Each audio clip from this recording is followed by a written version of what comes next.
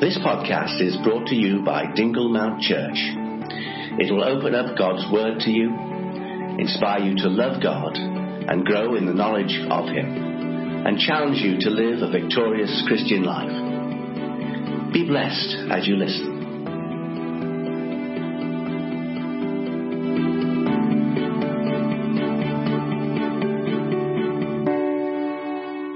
Once again, I would say welcome to church for those who are here this morning. Like John said, it wasn't easy finding our way down to church. I had to walk, with the kids, and I think Richard came along on the road to rescue me with the two of them coming down to church. But we thank God that we are here this morning.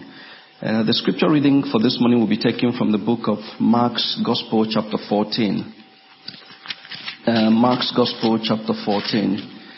And I'll be reading just one or two verses of scripture. Mark's Gospel, chapter 14.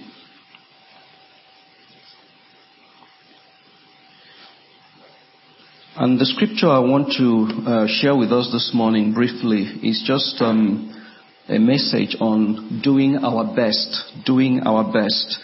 And we have the story from verses 3 of the anointing at Bethany, where Jesus was anointed, and it was done by a lady.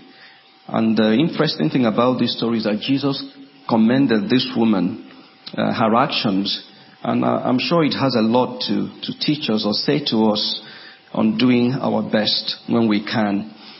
And in verse 3 it says, "And being in Bethany at the house of Simon the leper, as he sat at the table, a woman came having an alabaster flask of very costly oil of spikenard. And she broke the flask and poured it on his head. But there were some who were indignant among themselves and said, 'Why was this fragrant oil wasted? For it might have been sold for more than 300 denarii and given to the poor.' And they criticized her sharply. Note that. But Jesus said, 'Let her alone. Why do you trouble her? She has done a good work for me. For you have the poor with you always, and whenever you wish, you may do them good. But me you do not have always. She has done what she could.'" And that's the verse we're looking at this morning. She has done what she could. "She has come beforehand to anoint my body for burial. Assuredly, I say to you, wherever this gospel is preached throughout the whole world, what this woman did will also be spoken of as a memorial to her."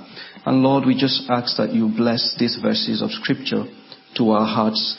And as we seek to draw closer to you in our devotion, in our fellowship with others, Lord, we pray that you give us not just that grace to do the best that we can for you, but show us how we can do this. In Jesus' name I pray. Amen. These verses of scripture that we've read this morning, they are very familiar to most of us. This is those verses of scripture we normally read when you're getting closer to Good Friday, when Jesus Christ went to the cross, or the plot to kill Jesus. And so most of the events surrounding from chapter 14 onwards is like leading us to the cross.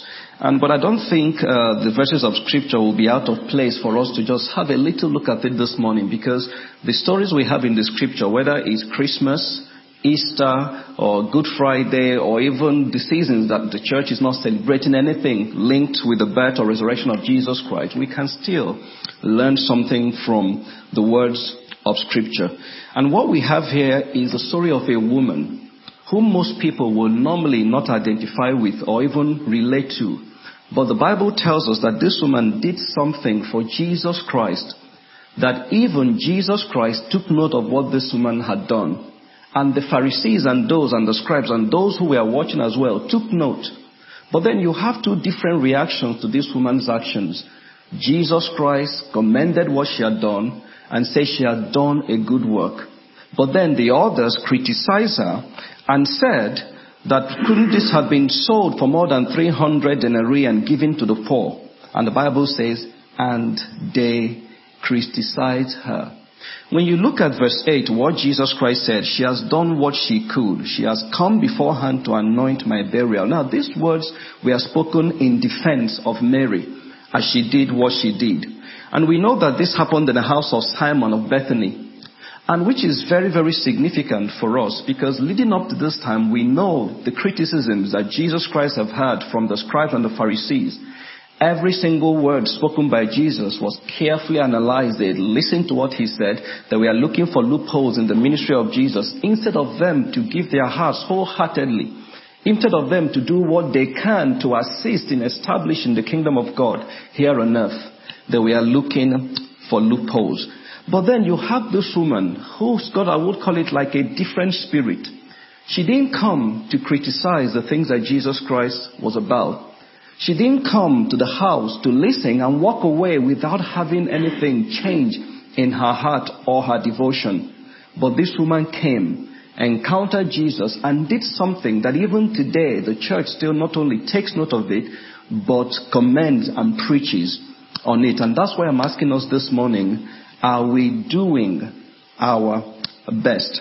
I want you to look at this action by this woman, by Mary, because this for me, I see it as an act of devotion. And it says so many things to us.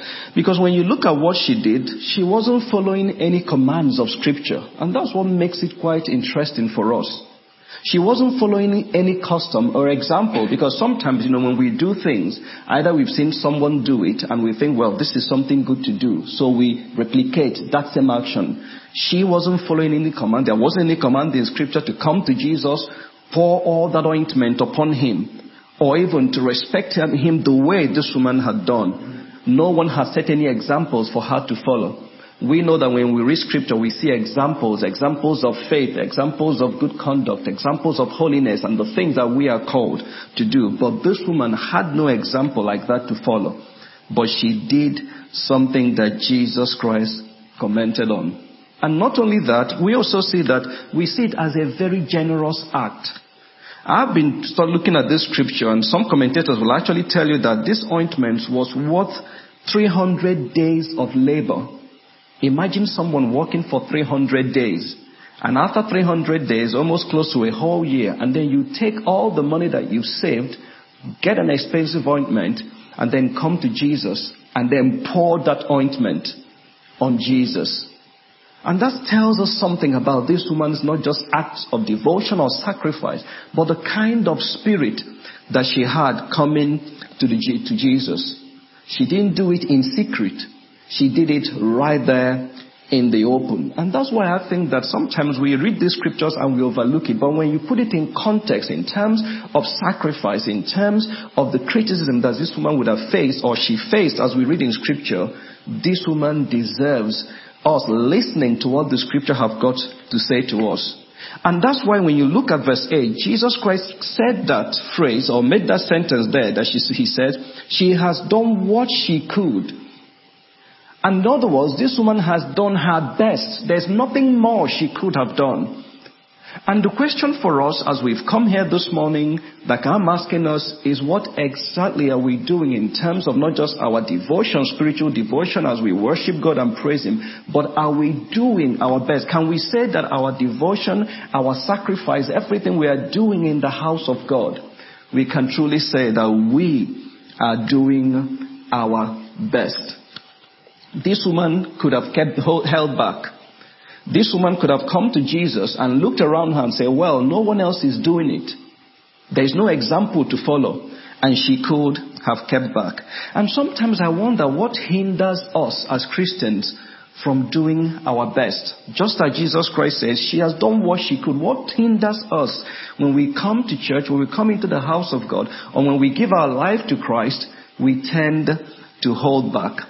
And the first thing that I notice is that word we have there in the Scripture, criticism. Look at verse 5. For the Bible says, for it might have been sold for more than 300 denarii and given to the poor. And they criticized her sharply. That means that not everyone will commend or even appreciate the level of devotion or sacrifice sometimes that you put into your service to God. And you see that word criticism or criticize, and they criticize her sharply. We're not just talking about a simple criticism here. We're talking about something that cuts right to the heart. What are you doing? Who told you to do it? And remember, we are talking about a place where men more or less like ruled, and here was a woman coming in the midst of them. So what are you saying to us? Are you telling us that you are the only one who knows how to honor this man Jesus Christ? And sometimes in our service to God, we go through criticisms. And that's one of the things that sometimes hold people back from giving the best that they can give to God. Criticism. And sometimes what we say is, well, I can do so little, so I'll do nothing. Because of the things that we're hearing, because of the things that we see even around us. Or maybe we haven't come to a point where we feel that people appreciate the things that we are doing for God. But I believe that even in the face of criticism, we can still do our best for God. If you look at the life of Paul the Apostle, Paul was a man, remember how God turned his life around and he went about preaching and doing the work that God has called him to do. He was a man who came up against not just opposition, but people criticized him a lot. Criticized the word he spoke. They even criticized his appearance. Because there's a place in Scripture where the Bible says that there was nothing, when you look at him, quite a diminutive figure. So there is nothing about Paul really that can commend him to the hearts of those that he was speaking to the Jews, to the Gentiles. But then Paul kept going on. He was giving God his best. He was making those sacrifices in shipwreck, the times of tears, the times when he was in prison. He kept writing and ministering to the church. And sometimes what we say is, well, others are doing nothing. So, well, I also will do nothing. But we are not called to measure ourselves by others. Just as this woman, when she walked into that place, she could have easily said, well, others are not doing anything. Just like you can go into a church today or other churches and you may see hundreds of believers, those who have called themselves or who call themselves Christians, who may not really be doing anything in terms of giving their best to God, or in terms of serving God with the whole of their heart, or in terms of saying, I am fully devoted, my life is sold out to Jesus. And that can affect and dampen your spirit, but not with this woman. The scribes weren't ready to do it. The Pharisees weren't ready to do it. But this woman looked at Jesus. She knew what Jesus Christ had done. In the same way, when you know what Jesus has done for you, how he's touched your heart, how he's changed, how he's transformed, how he's poured out his abundant grace upon you, you cannot but do something for me, irrespective of what people are saying. So criticism is something that can hinder. Apart from criticism, what about excuses? Excuses, is something that we are familiar with.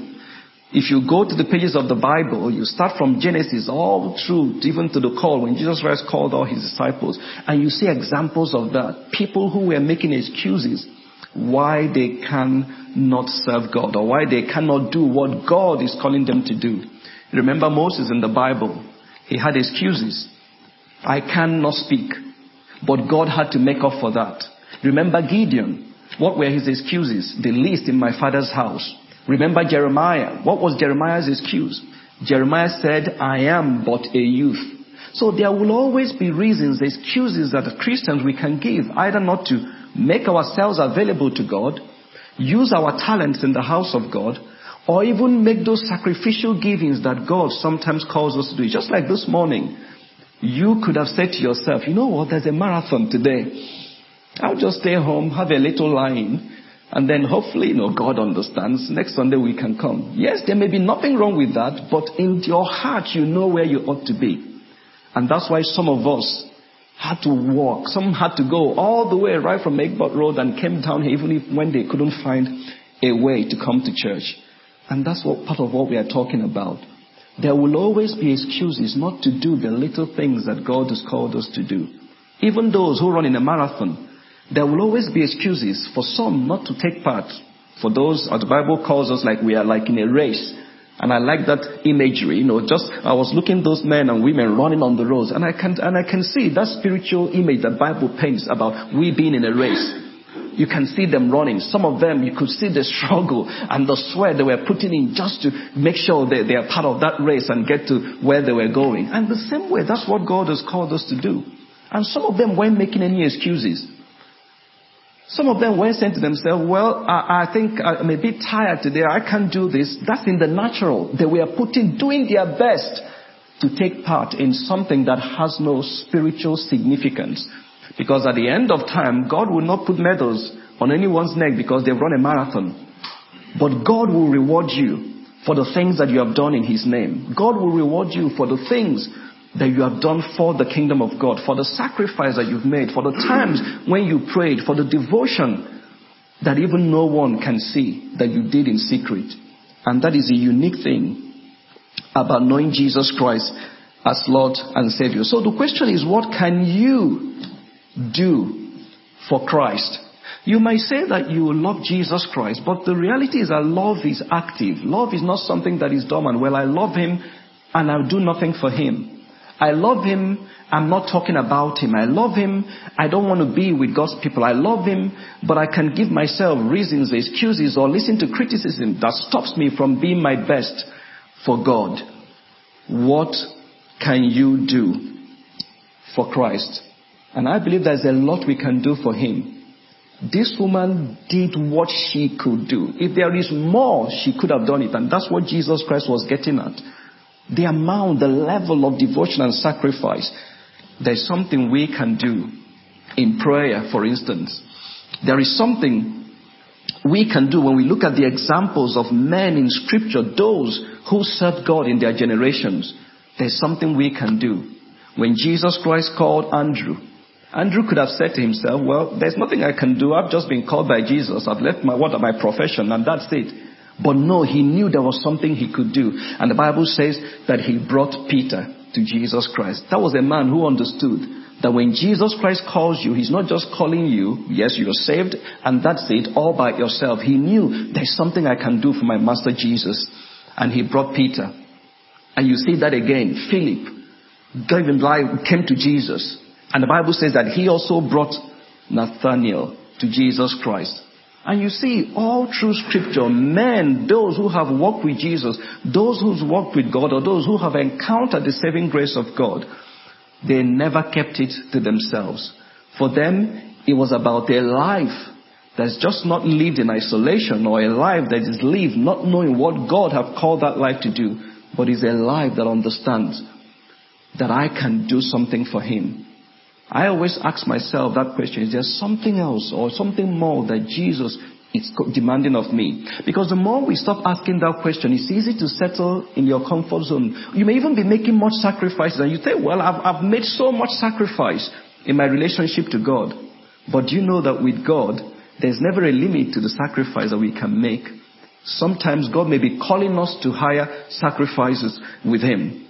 Sometimes He may be saying, yes, I know you are praying, but you can do more than what you're doing now. Sometimes you can say, yes, I know that you come to church, but you can do more than that. Sometimes you can say, yes, I know you're using your gifts in the kingdom, but you can do much more than that. The reality is that if you do not do what you can do, it will not be done. If this woman came in and didn't do what she needed to do, it would not have been done.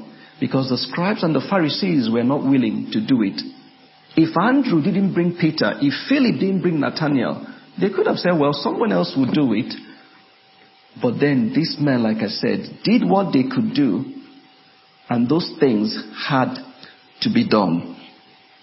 And I think that on a Sunday like this, that we see something around us, and some of us may see it as something natural. People, like I said, in a race, is there to teach us something. There's a lesson that we can learn from it. Because the Bible says that everyone who is involved in a race, they run so that they can win a prize. And the Bible calls those prizes a perishable, corruptible one. But what we are fighting for, the race we're involved in, is to receive an incorruptible, something that lasts forever, something that lasts for time and eternity. And that tells me that the time that God gives me, I have to use it to the best of my ability.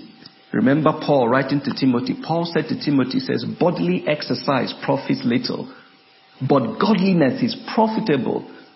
And he tells you, yes, some of the things that we're involved in the natural, like the race, or maybe you go to a gym to work out, to keep fit and all of that, it says it profits. There's a little profit in it, but not compared. It can never be compared to the spiritual profit, to the advantage, to the things that you gain. As the Bible said, is from living the life that God is calling us to live. And I think that now is God's time. Every single month we come to Him. We look inwards. We analyze our lives. We ask ourselves, if every Christian, we're always asking that question, what is God demanding of me? Is there something more I can give to His house? Is there something more that I can give to my community? Is there something more I can give to my family as God has enabled me?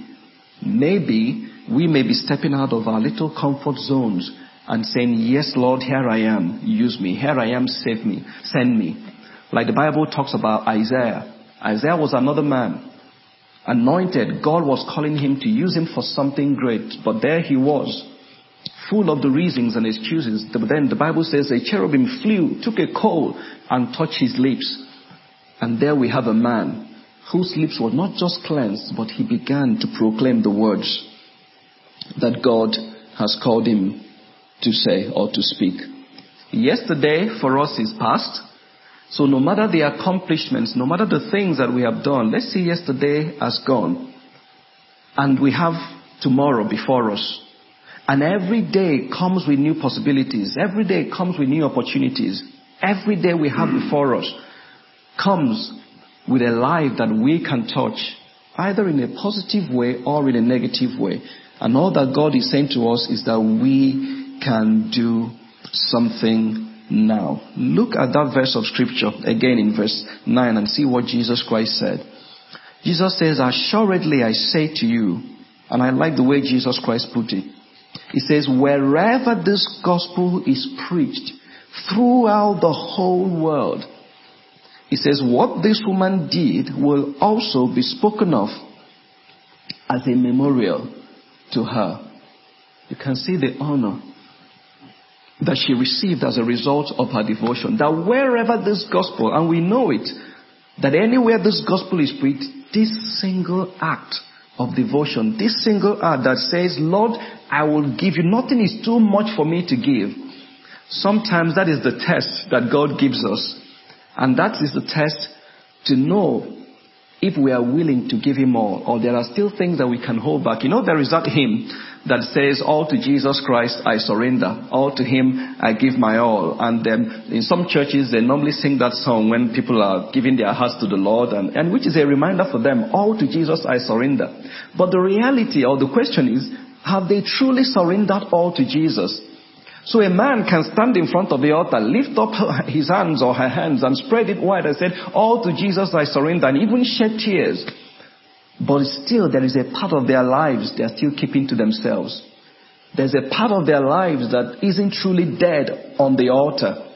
They've not really laid it and say, Jesus Christ, you can truly have it all. There's no part of us that God is saying you can keep, while the rest, you give it to me. You can keep 20 or 30%, but I can have 60, or just I can have 40 or 70. Jesus Christ demands 100% to say that, Lord, if you want it, if that's what you are calling me to, if you want me to give more of my time, more of my resources, more of my service to you, Lord, I am willing to do that. No wonder why Abraham in the Bible, we talk about Abraham a lot, but it has a lot to teach us. The father of faith, who was willing. God spoke to him. The Bible says that he listened and he stood and went, not even knowing where he was going. We rejoice in that verse of scripture. But somewhere down the line, we see that again. A man who knew what God is calling him to. God made a demand upon him. He could have come up with excuses. Lord, you gave me a promise that through my seed, all the nations of the world will be blessed. But here you are, demanding that same seed from me, asking me to take him and offer him as a sacrifice. But we know that God wasn't intentionally saying he was going to kill his son. But sometimes it was a test of whether Abraham had come to a point where God meant everything to him. where he was willing to say, Lord, if you want it, I'll give it to you. And the Bible says he took him and began to walk. I don't know how long he walked for. I don't know what was going on in his mind as he was walking down that journey. But the Bible tells us, if you look at Hebrews, the Bible says in Hebrews that he knew, and this is where his faith stands, that even if that child were to die, he believed that God could raise him up again. In other words, he'd come to a point where he knew that even if he gives everything to God, that nothing you give to God is wasted. You know, that's how some people view God, even service in church. You're wasting your time. Are you telling me you're going to church and you're going to spend 1 hour serving God or singing or doing whatever or cleaning the church or preaching or talking to people about Jesus? Why? What a waste of time. But not with Abraham. He knew that whatever you give to God, that God's blessing will be upon that. And that's where his faith stood. And the Bible says when he got to the mountain, he laid his son out, took a knife, and he was about to. The Bible says that voice came. And after that, God looked at Abraham and said, now I know. Now I know. This is a man who is not willing to withhold anything. This is a man who listens to God. This is a man who is conscious of his position in God and how God wants to use him to bless his generation. The question for us this morning as we leave, for some of us who may be walking home or driving home, is what will I give to God? What is he demanding? Maybe more of me. Can Jesus look at me this morning and say, truly, you have done your best, and there's nothing more maybe that you can do? As we reflect on those words, my prayer is that we will come in our service to him where nothing else matters, but not just the service of our God, but the glory of his name. Shall we bow our hearts as we just thank him and ask him to bless not just our devotion, our service to him, but let us come to a point where we say to him, Lord, nothing will come in between my relationship with you. Nothing. We may have made that decision many years ago, but there is always something challenging your devotion, challenging the decisions that you've made. And that's why it's a walk. We have to keep on walking. We have to keep on going. We have to keep exercising our faith. We have to come to a point when we say to Jesus, it's all about you. It's all about you, Jesus. Nothing I hold back from you. Where you send me, I will go. If you say, make yourself available, I will. If you say, speak, I will speak in your name. The interesting thing is we are not in 100-meter dash. In the same way as we said, it's a marathon. We are running a race, as the scripture tells us. And we are keeping our eyes on that crown. And this morning we just want to ask for strength. Strength to go through. Strength to run till the very end. Strength from the Spirit of God to always look inside to see areas where God may be calling us and saying, this area needs to be put right. And if there's anything standing in between our devotion and his service, we say, Lord, take it away from us today. Free us so that we can serve you, Lord, with all of our hearts and minds.